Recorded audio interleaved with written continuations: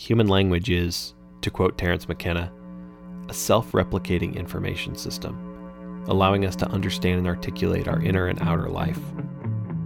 But sometimes language breaks out of its well-worn and expected role in human life to do something outside of itself, something sentient, something impossible. I'm Nick Reinerson, and this is Burn After Listening. Today we're talking about I'm Not There by Bob Dylan.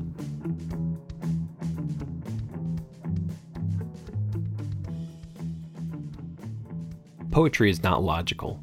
It can't, or shouldn't, be picked over by grammarians and pedants. It's our release valve as humans, our sane way of babbling insanely. But even in the incomprehensibility of poetry, there's some logic. It makes sense.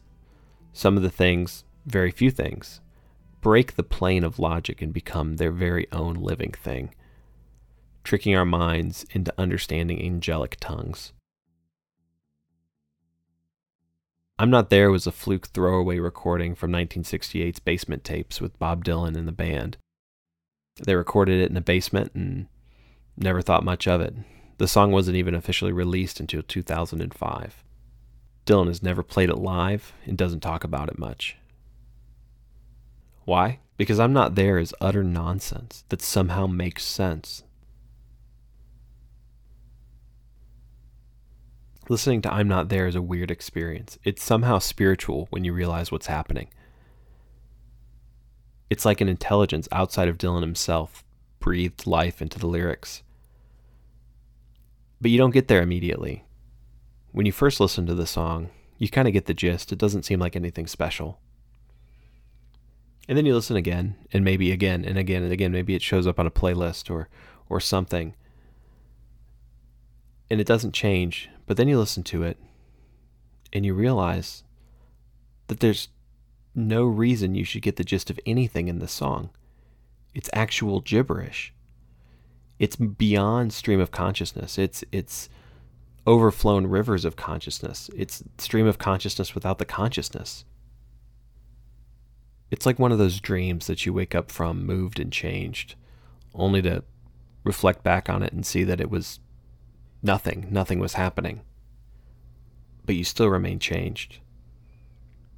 Dylan unlocked something in I'm Not There beyond poetry. He put the exact words that he meant to communicate into a song. And you feel it. You feel exactly what he's trying to communicate. But it remains like a thought, only accessible deep inside and walking around like a ghost, manifesting in the corner of your eye and then vanishing. Music does this, music can do this, but we're seldom so aware or made so aware of the sensation as we are with I'm Not There. Most music does this, and then when you look at it, it seems normal. It makes sense. There's some grammar, there's some structure.